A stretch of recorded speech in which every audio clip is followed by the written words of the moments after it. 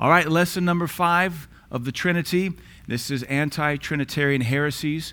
We're going to look at these in depth. I have really a lot of reading and probably just a little bit of exposition to do this morning on these subjects. One of the things I have found in studying these heresies is that they mostly originated with good intentions, and we'll look at that here in a moment. The word heresy in the original Greek, heretikos, it just means to cause division. So like when Titus says a heretic after the second and third admonition reject, you weren't technically talking about someone who was teaching bad doctrine. You were dealing with someone who was causing divisions in the churches. But heretikos, or a heretic, and what does a heretic produce but heresy? That has evolved now to mean what we would say is blasphemous doctrine. These are technically heresies, what we're about to look at. They were rejected by the First Council of Nicaea in the 4th century, about 325 or so. And there are churches today that hold some of these. And though they technically hold to a heresy, they do so with the best of intentions, and we'll expound upon that more. I want you to know that we have to be students of the Word, and we build all doctrine by studying as many scriptures as possible. We do not build doctrine on experience. We do not build doctrine on grandma's experience. We build doctrine on the Bible. If it is written in the Word of God, it is data, if you will, that we can then incorporate into a hypothesis that we call doctrine. And so that's what we're going to do. So let's look at this here. We'll jump into our lesson. I have done thorough research into the origins and names of these diverse anti-Trinitarian heresies that have arisen since the church's inception. These heresies resulted from theologians and teachers either overemphasizing or underemphasizing the various persons of the Godhead.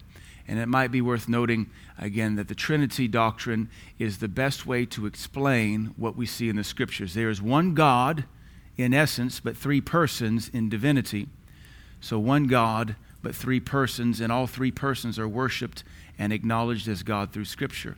So the Trinity as a doctrine was developed coming out of the 1st into the 2nd century, trying to explain what we were seeing overtly over and over again in the Scriptures. The word Trinity is not in the Bible. We understand that. But the word Bible is not in the Bible. Neither is the word rapture. But we still believe these doctrines. The Trinity was the best explanation, and honestly, the doctrine of Trinity was evolving for a couple hundred years. And so what we recognize even in the Nicene Creed, among other creeds, was still being developed until now, 2,000 years later, we have a thorough and better understanding. If you can understand that doctrine and scientific principle follow very parallel, whereas like with science, you make observations and observations and observations, and from those observations you formulate a hypothesis and a theory. With doctrine, we look at Scripture, and we look at Scripture, and we look at Scripture, and we begin to formulate a doctrine.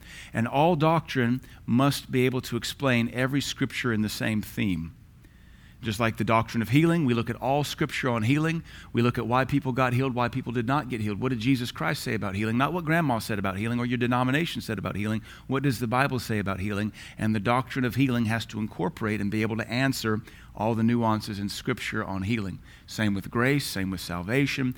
We cannot, as Christians, ignore Scriptures we find difficult, which is what a lot of folks do who just want to stay ignorant.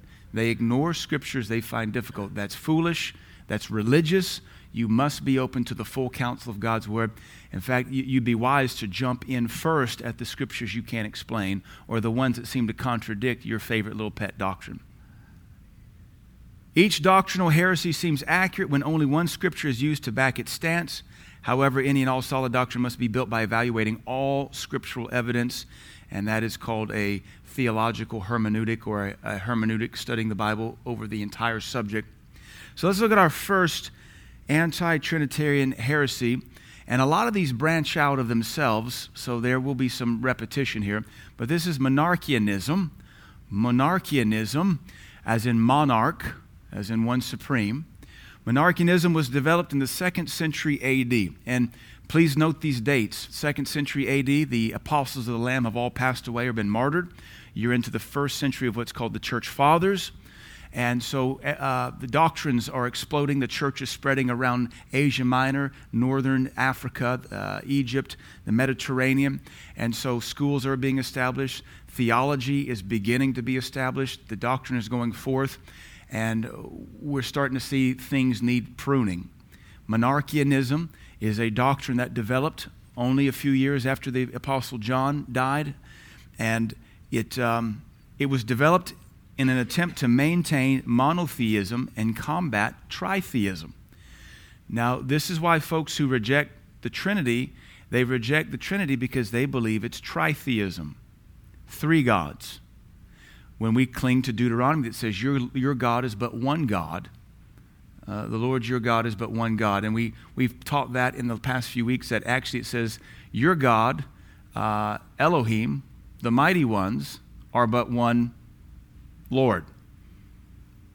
Elohim being plural, the plural form of God, the first word used for God in the Bible, Genesis 1:1 in the beginning, God, Elohim, the mighty ones, created the heavens and the earth. And God, the mighty one, said, let us make man in our image. So there we see this complexity that the Trinity doctrine tries to explain. Monarchianism tried to combat tritheism and emphasize monotheism because they just felt like these Trinitarians are trying to make three gods out of one. And yet the Son is worshipped as God, the Holy Spirit is worshipped as God, and God, the Father, is worshipped as God. Monarchianism views God as one person, the Father. This view holds that God was in Jesus, just like God is in all of us, but that God was in Jesus in an especially powerful way. So these folks were somewhat Christian, technically were Christian. They were trying to explain what they were seeing in the Scriptures and what they were hearing being taught. So thus Jesus was God, but only because there was a lot of God in him. Just as a rock could be God if enough of God were in that rock. The Holy Spirit is considered a force of God, the Father, and not God. So we can already see the problems here. We've spent 4 weeks thoroughly hashing out the doctrine of the Trinity and looking at all the Scriptures that just scream Trinity at us. And to this day, Jehovah's Witnesses and Unitarians cling to this doctrine, though they probably wouldn't say we're monarchianists, but that's what their belief would be falling or be classified under. They believe that there is a God and that Jesus was made. He's something special. That's why the Jehovah's Witnesses had to have their own Bible. They changed John 1:1. They just totally wipe out all the not the verbs, but it doesn't matter, the grammar, so that they say the word was a God, not the word was God. And then, of course, Unitarians, we classify Unitarians as this because Unitarians, they just embrace everything. They call it unity, and really all it is a doctrine of devil. All right, next heresy, modalism, which is also known as modalistic monarchianism or Sabellianism. And don't let these words intimidate you. It's like anything else. The more you look at them, the more they make sense. Modalism refers to modes, or that God has three different modes. Modalistic monarchianism is there's one God, but he has three different modes or three different forms. We reject that. It's also called Sabellianism because Sabellia was the teacher, the Christian, the bishop that developed this doctrine trying to explain things. This is the belief that God Almighty is one God and the three persons of the Bible, Father, Son, and Spirit, are just different modes by which God manifested or operated. If you're not careful, you can easily fall into that belief. And let me back up and say this. Though these are technically heresies, I would easily argue that every one of us holds some kind of doctrinal belief that would probably qualify as a heresy to somebody else because we've not thoroughly searched it out. We don't fully understand our Father. Maybe we're just baby Christians. I would like to also point out, you don't have to understand anything about the Trinity to be born again. The doctrine of the Trinity was hundreds of years in development. Nobody on the day of Pentecost got it. In fact, I will remind you, the upper room was filled with the Holy Ghost. They spoke in tongues. They didn't even get that doctrine. And they won 3,000 to Christ that first day. And then you know what they did the next day? They went to the temple to worship.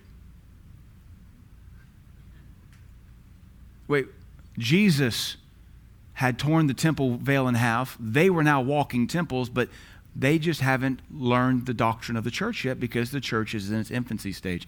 And God did not strike them, smite them, or excommunicate them. They were still developing their doctrine. They had yet to write any of the epistles. Peter hadn't started writing anything. Paul hadn't even been born again yet. So I say that because we need to be very careful not to start cutting people off because their understanding in one subject of God is not as perhaps advanced as ours is. Because whatever we cling to, folks might think we're a heretic, but as long as you got about 20 verses to back it up, at least you're doing it as unto the Lord. You can see how somebody might easily fall into modalism and believe that God is one God, which he is, but he has three different forms, Father, Son, and Spirit. And you could just totally be ignorant in that belief and love God and win the world and cast out demons and preach good gospel and do a great work for God. So even though these are heresies, I don't want us to walk around burning people at the stake. Not even in our heart. Amen. Typically, it is held that God manifested as the Father in the Old Testament, which is silly because we just proved in the last 3 sessions that God didn't manifest much in the Old Testament, that it was mostly the Holy Spirit or the Lord Jesus in bodily form through theophanies. The Son in the Gospels, well, he was still manifesting in the time of Acts and in the epistles. And now the Holy Spirit in the New Testament epistles in the church age. That's silly because the first person of the Trinity revealed is the Holy Spirit in Genesis 1:2. So the explanation by which they hold this is flawed for whatever reason. They can't see it. In the beginning, God created the heavens and the earth was without form and void, and darkness covered the face of the deep, and the Spirit of God hovered over the waters. First person revealed of the Trinity is not the Lord Jesus or the Father, it's the Holy Spirit. So to say that it was the Father manifesting in the Old Testament and the Son in the Gospels and the Holy Spirit in the epistles is really just biblical ignorance. Because who came upon the Son when the Father spoke at the River Jordan? You have the entire Trinity there. And did he divide himself? Anyway. This view is also known as Sabellianism, after Sabellius, a 3rd century theologian. Notice he is still considered a theologian, but his theology got a little quirky. He was doing his best to explain what he was seeing in the Scriptures. He was later labeled a heretic for his anti-Trinitarian teachings. This doctrine rejects the notion that God is 3 unique persons, yet one God. Oneness Pentecostals and United Apostolic Churches are modalist. We have mentioned T.D. Jakes is probably the most famous modalist in the land. But what I find humorous about that is T.D. Jakes is a tongue talker. Oneness Pentecostals, of which I have friends, they are modalists. That's why they're called oneness. They believe in baptism in Jesus' name only, which I don't have a problem in Jesus' name as far as, the Lord said, Father, Son, Holy Spirit. But I think this is comical because I know people that would absolutely, if they could get away with it, burn you at the stake for being a modalist, which is not the Spirit of Christ, or the fruit called love, the fruit of the Spirit, or the love of the Father. But dag nabbit, he's not a modal. He's a Trinitarian. We agree with that, but think about Oneness Pentecostals. They win people to Jesus. They get them water baptized in the same service, and they leave speaking in tongues before it's all said and done. So though they may not really, in theory, understand the Trinity, they got the Trinity working in their church. So which is better, to have the Trinity working in your church and you don't get it, or to understand the Trinity but he doesn't support your life? So this is we're dealing with ignorance and not what we would say burn them at the stake heresy. Now we would understand heresy today to be you deny Christ. You deny, a lot of folks on TBN are heretics because they teach you don't have to repent anymore. They teach you don't have to forgive anymore. They teach that you've already been forgiven of all your sins. You don't even have to apologize anymore. They teach what we call as hyper grace, and that is a heresy because it sends people to hell. Ignorant misunderstandings of the Trinity won't send anybody to hell. How many of our children in the back that are born again and Spirit-filled understand Trinitarian theology? None. If they die today, are they going to go to heaven or hell? Heaven. But you start telling children they don't have to repent of their sins, you'll send them to hell. That's what makes a heresy a heresy. Apostolic churches, I've only, United APC or UAC, I've only known of one church. That's a Pentecostal church as well. They are modalist. They reject classic Trinitarianism because they view it as polytheism. So think about that. We said Phillips, Craig, and Dean, very famous worship trio. They are Oneness Pentecostals. We do one of their songs. It's a powerfully anointed song. They are classic modalists. They deny a Trinity, but they deny a Trinity because they think it's polytheistic and there's but one God. So even in their denying of what is easily proven doctrine, they do it with the best of heart. And if you want to know the song what we do, that is their song, it's Let the Worshipers Arise. That's Phillips, Craig, and Dean. They are considered heretics by some.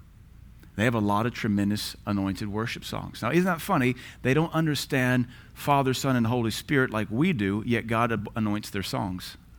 So they had to be inspired by the Father, Son, and Holy Spirit. Well, hopefully you can see the point I'm making. The common analogy used to demonstrate modalism is that of God being like water in its three forms. I have used that analogy. It is classic heresy.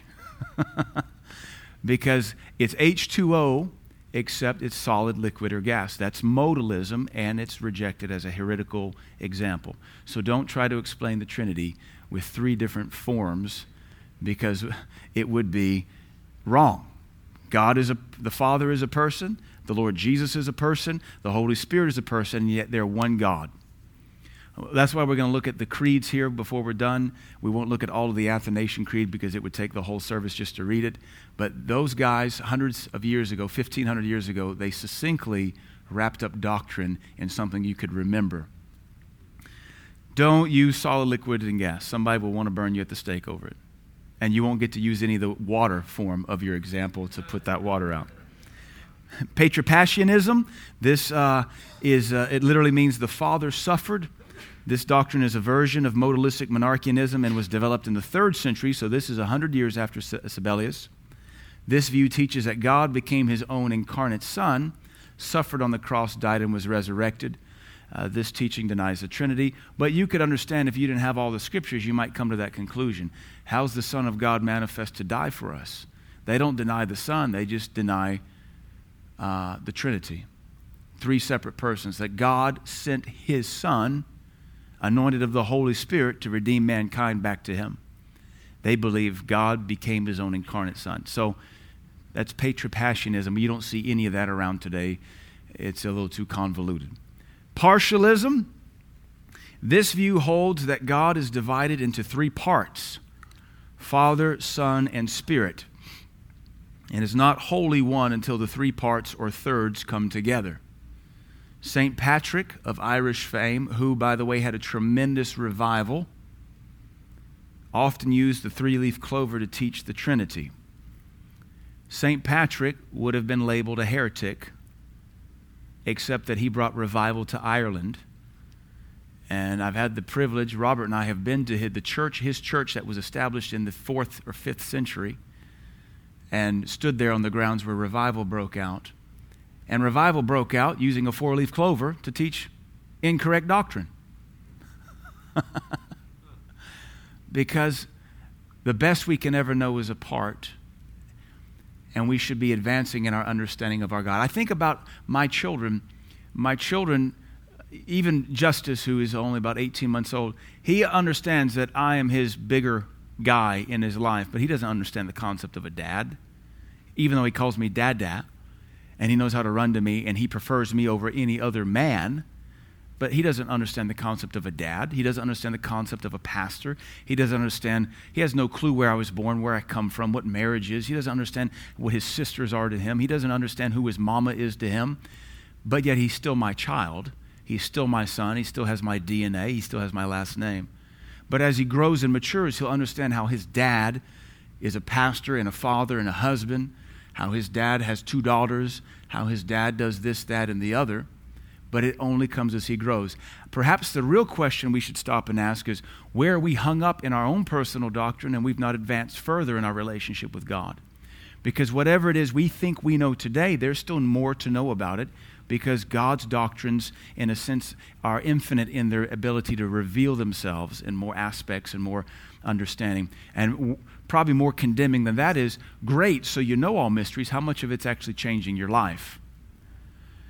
St. Patrick, we're talking 4th, 5th century Ireland, doesn't know much. They didn't have a Bible yet.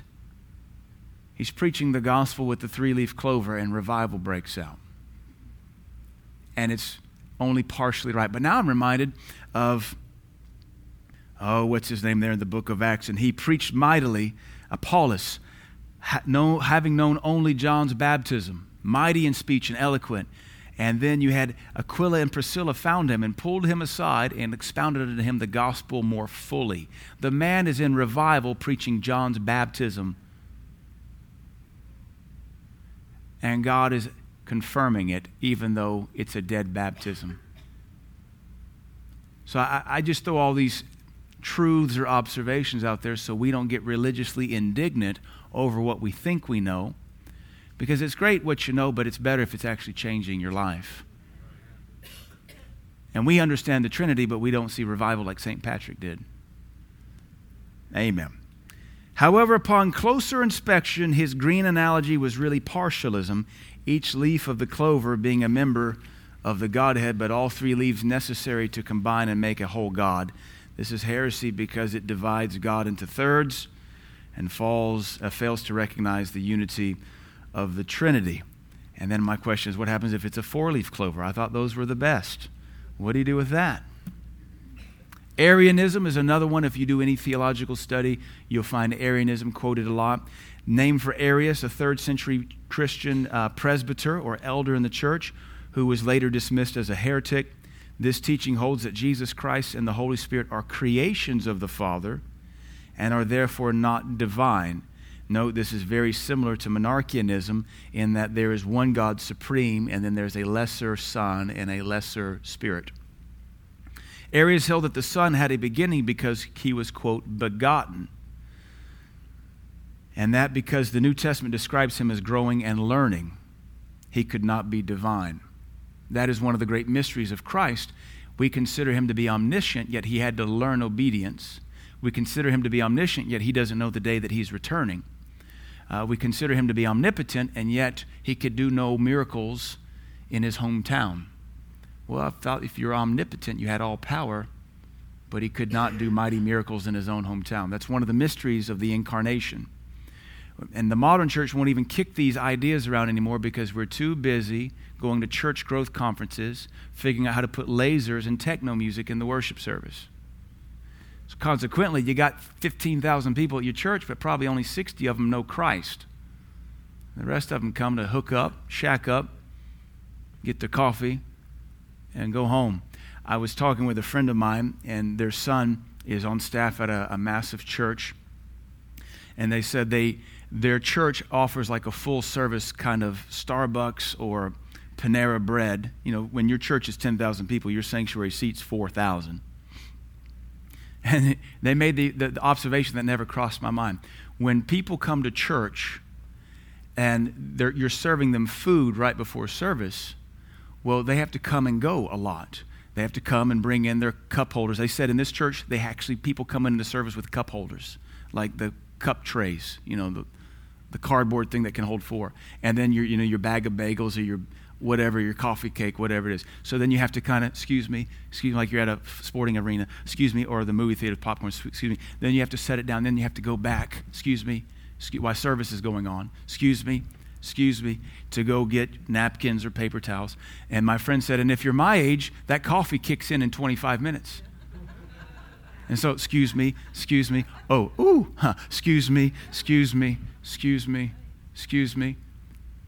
So not only are they not paying attention, but you keep disrupting people.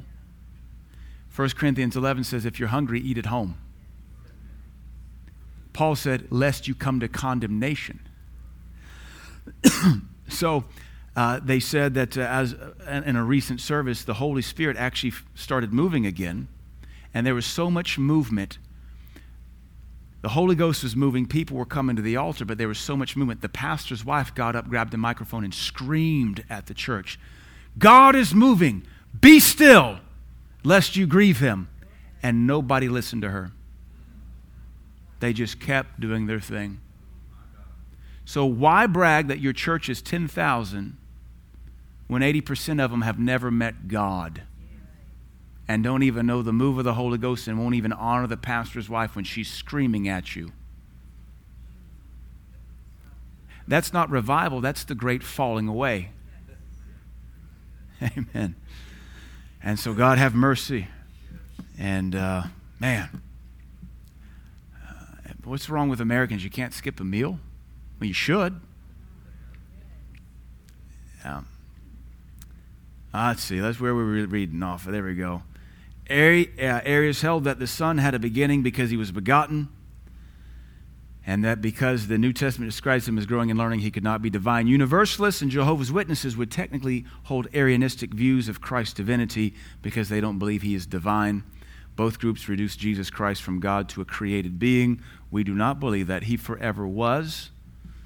And you can even get into deeper theological discussions that if he's in a glorified body, is he forever eternal in that glorified body and yet God? Quiet. Does he forever eternal have holes in his hands and holes in his feet? Is Christ forever in an eternal glorified body, being the resurrected Son of God, yet God? Quiet, because you're thinking, I don't even know what to think of that. I haven't even ever thought of it. Think about it if we were a Starbucks church or a donut church when every message was about how awesome you were. And we would never teach you to set your mind on Christ, to even consider this, just to even ponder, well, what is the nature of Jesus Christ after the resurrection? That helps get your eyes off of you, which is where they should be. You can grow a big church telling people they're the most important thing in the world. And I like to point out what a good Baptist man said. Jesus didn't die for you. Jesus died for his Father. He said, thy will I have come. O God, in the volume of the book is written of me, I have come to do thy will. He didn't die to glorify you. Yeah, he died to save you, but he didn't die for you, though we do say that. But technically, he died in obedience to his Father. But we like to teach it. He died for you because it makes people feel important. When it should be the gospel of repentance. We're not here to make you feel important. We're here to make you feel scared and condemned so you'll repent and come to Christ. Martin Luther said, how can I preach the good news if you don't fully know the bad news? And the good news is appreciated when you realize how damned you are to begin with. When you realize that God counts you an enemy, and then we say, but by the way, he died for you when you were yet his enemy, and he redeemed you, called you back to himself. If you'll repent, that's good news. But we don't preach the gospel much anymore in this nation. We just tell people how awesome they are, and they like our church because it's the biggest, fastest growing weed on the block. The common analogy used to demonstrate Arianism is that of the sun, S-U-N. The sun is the Father.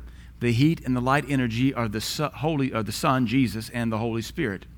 So what they say is, well, the Trinity is like the sun, that is a star, and it's giving off both light, which is Jesus, because he is the light of the world, and heat energy, which is the Holy Spirit, because you can't touch him, but you can feel him. Well, that sounds really sweet and wonderful, but it is Arianistic, and it is a heresy, because that implies that both the Son and the Holy Spirit are created beings, emanating from the Father when they are separate persons, co-Godhead with the Father. It's a mystery. We can't split it. We are finite in our own understanding. This example is heresy because it espouses that the Son and the Spirit are creations of the Father, just as light and heat energy are creations of a star. Subordinationism. And this is the last of the big words, because then we have two little subdivisions here, and then we'll look at these creeds. This doctrine asserts that Jesus and the Holy Spirit are inferior to God the Father in nature and being, and are therefore subordinate or of a lesser order or rank compared to the Father. One form of subordinationism holds that though the Son is divine, he is not equal in being or attributes, and that's heresy. It's not accurate. The First Council of Constantinople in 381 condemned subordinationism as a form of Arianism. Now, we should rejoice because all these heresies were attacked, ridiculed, and debunked 1,600 years ago. And back in those days, those men didn't have iPhones, iPods, or television. They studied the Scriptures. They collected the writings of the church fathers, and they saw the move of God. Like I've said as of late, it seems to me, even pastoring in America, our doctrine in this nation is thimble deep. And yet the Bible hasn't changed. We just don't give ourselves over to the study of it. And it's not hard to do. You just have to study your Bible. And you might see something different than I see or come to a different conclusion, but at least you're studying your Bible. Subordinationism. That's the belief that the Holy Spirit and Jesus are a lesser order or rank than the Father. Now, we want to contrast that with economic subordinationism versus ontological, and I know these are crazy complex words. Economics here doesn't refer to money, but it refers to the arrangement and organization. Ontology is the study of existence or being or nature of existence. So if you ever do any studies in philosophy, you'll see the term ontological over and over and over again. You'll also see the term of emanation over and over and over again, and that's why you can get a master's degree in philosophy and you can't communicate with people because your words are too big. And that's why those guys usually get jobs at universities to keep that thing alive because everybody else wants to make money. And I'm not sure you can make a lot of money talking about ontology or emanations of, what was the one term I kept reading over and over again? Expedite the emanation. You must expedite the emanation. All right, just say hurry up and bring things to an end. Let's hurry up, get this done. Get her done. That would be expedite the emanation. Get her done. All right, I got that. But you don't sound educated saying get her done. Wrap it up. You must expedite the emanation. Yes, professor. Get her done. Economic subordinationism deals with the arrangement of activities, while ontological subordinationism deals with the essence of being. To say that Jesus is ontologically subordinate to the Father is heresy. To say that in his existence, his existentialism, there's another fancy big word, to say that his being, his nature is subordinate or of a lesser rank than the Father is heresy, because he is not. He is co-equal with God. He is God. He is the Word spoken. He is from the beginning. He is one with the Father. But to say that Jesus Christ is economically subordinate is accurate. And economics doesn't mean money here. To say that Jesus is ontologically subordinate to the Father's heresy, that is, to say he does not exist as an inferior person. But economically speaking, and we get the word economics from the Greek oikonomikos, the arrangement of activities, it has become applied to money, but philosophically and existentially speaking, economics refers to the order of arrangement. Jesus Christ and the Holy Spirit are both subordinate to the Father. That means in the arrangement of how things are established, in the unison of God and in the wisdom of God, and by God we mean Elohim, the mighty ones, there is an agreement among the unity of the Trinity that the Son is submitted to the Father and the Holy Spirit is submitted to the Son. So there is a subordination there. Now, some folks don't like that. It bugs them, but Jesus Christ said it was so. Jesus Christ said, I must be about my Father's business. That talks of subordination. Jesus said, not my will, but thy will be done. That speaks of subordination. Jesus Christ said of the Holy Spirit, he shall not speak of himself, but whatsoever he shall hear, that shall he speak. That speaks of subordination. But there is folks that would lump that together as an ontological subordinationism and would reject it as a heresy. But you can't reject what Jesus Christ himself said. I can of myself do nothing. It is the Father that worketh the works. And then also, if you look at John 5:37, 6:38, and Hebrews 10:7, which all say, I've come to do your will. It is the Father that has sent me. If it is the Father sending, then the Son was submitted. But that deals with the economic condition of the Trinity. And it's not our place to ask why or how. It's in the wisdom of God. Do you grasp that? All right, because we're using big fancy words, but these are topics that have been studied for 1,600 years. They're out there to be found. They're out there to be researched. You can go search any of these words if you want to, and you'll see this is what we're talking about. So let's look at the First Council of Nicaea, because we only got about 6 or 7 minutes left. These heresies arose as the early church was being established and working out doctrine. Consequently, at the recommendation of a synod-led Husius of Cordoba, Emperor Constantine I, that was the Christian emperor who made Christianity legal and outlawed persecution against them, he convened this most famous council to respond to the arising heresies, most notably Arianism. the assembled church bishops that came from all over the Mediterranean region in Asia Minor, they agreed upon a statement of faith drafted to summarily refute the anti-Trinitarian heresies of their day. There were more to come, more heresies, but what they developed is called the Nicene Creed. Let's read that. We've taught our children, or we have been in the process of teaching our children the Apostles' Creed, which is a little bit simpler, but we may switch up and also teach our children as in my blood children, not our church children. We may teach them the Nicene Creed as well, because it gives you the foundation of Christian doctrine in an easily remembered, codified, unchanging form. This creed is 1,600 years old, and churches still read it this morning. We believe in one God, the Father, the Almighty, maker of heaven and earth, of all that is seen and unseen. So he starts off by saying one God. We believe in one Lord, Jesus Christ, the only Son of God, eternally begotten of the Father, eternally, God from God, light from light, true God from true God, begotten, not made. You can see they're attacking every heresy we've just spoken of.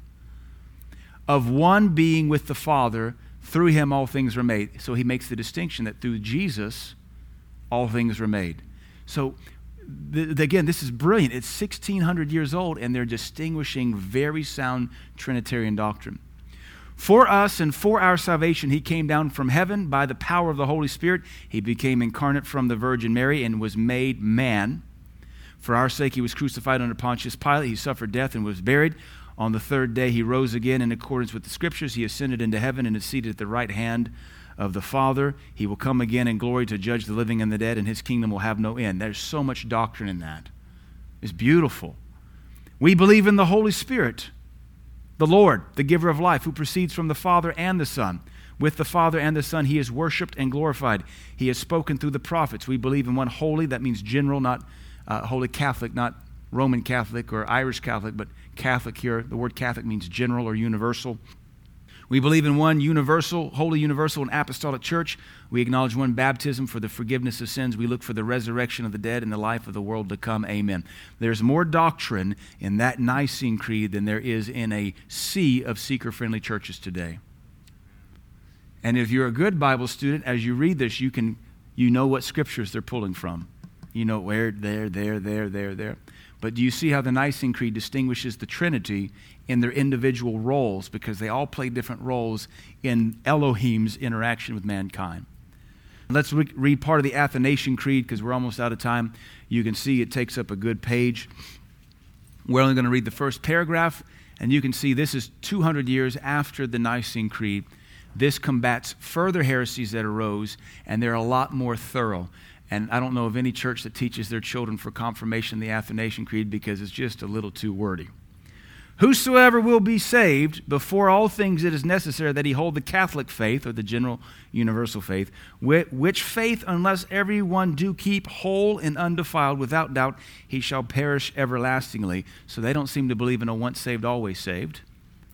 And the Catholic general faith is this: that we worship one God in Trinity, and Trinity in unity, neither confounding the persons nor dividing the essence. For there is one person of the Father, another of the Son, and another of the Holy Ghost. But the Godhead of the Father, of the Son, and the Holy Ghost is all one, the glory equal, the majesty co-eternal. Such as the Father is, such is the Son, and such is the Holy Ghost. The Father uncreated, the Son uncreated, the Holy Ghost uncreated. The Father unlimited, the Son unlimited, and the Holy Ghost unlimited. The Father eternal, the Son eternal, and the Holy Ghost eternal. And yet they are not three eternals, but one eternal. As also they are not three uncreated, nor three infinites, but one uncreated and one infinite. So likewise the Father is almighty, the Son almighty, and the Holy Ghost almighty. And yet they are not three almighties, but one almighty. So the Father is God, the Son is God, and the Holy Ghost is God. And yet they are not three gods, but one God. So likewise the Father is Lord, the Son Lord, and the Holy Ghost Lord. And yet not three Lords, but one Lord. For like as we are compelled by Christian verity to acknowledge every person by himself to be God and Lord, so we are forbidden by the Catholic religion to say there are three gods or three lords. The Father is made of none, neither created nor begotten. The Son is of the Father alone, not made nor created, but begotten. The Holy Ghost is of the Father and of the Son, neither made nor created nor begotten, but proceeding. So there is one Father, not three fathers, one Son, not three sons, one Holy Ghost, not three Holy Ghosts. And in this Trinity, none is before or after, none is greater or less than another, but the whole three persons are co-eternal and co-equal, so that in all things, as aforesaid, the unity in Trinity and the Trinity in unity is to be worshipped. He therefore that will be saved, let him thus think of the Trinity. That's pretty watertight right there. If you can squeak a heresy into that, you must be a lawyer. And we won't go on to there, but that is the famous Athanasian Creed. The most famous Athanasian Creed is the God in Trinity and Trinity in unity. And again, if you read that and you know your Bible, scriptures are going off in your mind where they're pulling these things from. This thing has been under attack for 1900 years, and yet it has been thoroughly resolved and established for at least 1800 years as well. We're not going to throw people under the bus because maybe they're Oneness Pentecostals, because I've been in Oneness Pentecostal churches. I never felt the presence of God grieved. I saw people get born again. I saw the Holy Ghost move. They just don't know the Holy Ghost in his essence. They don't understand the division there, and yet the co-eternity. So hopefully you've learned something in these 5 lessons on the Trinity. If you were to go to seminary, I'm probably sure you could take a whole semester or 2 or 3 on these doctrines. But there it is in 5 Sunday school lessons, and that should be enough to get you covered, because I guarantee you not a person in here has gone back and looked at all the scriptures we've covered in the last 5 weeks, because last week's lesson alone had over 100 scriptures in it. And if anybody has actually gone back this week and looked at those scriptures, I'll give you a $100 bill. Going once, going twice. Well, you missed out. That was some prosperity you just flushed.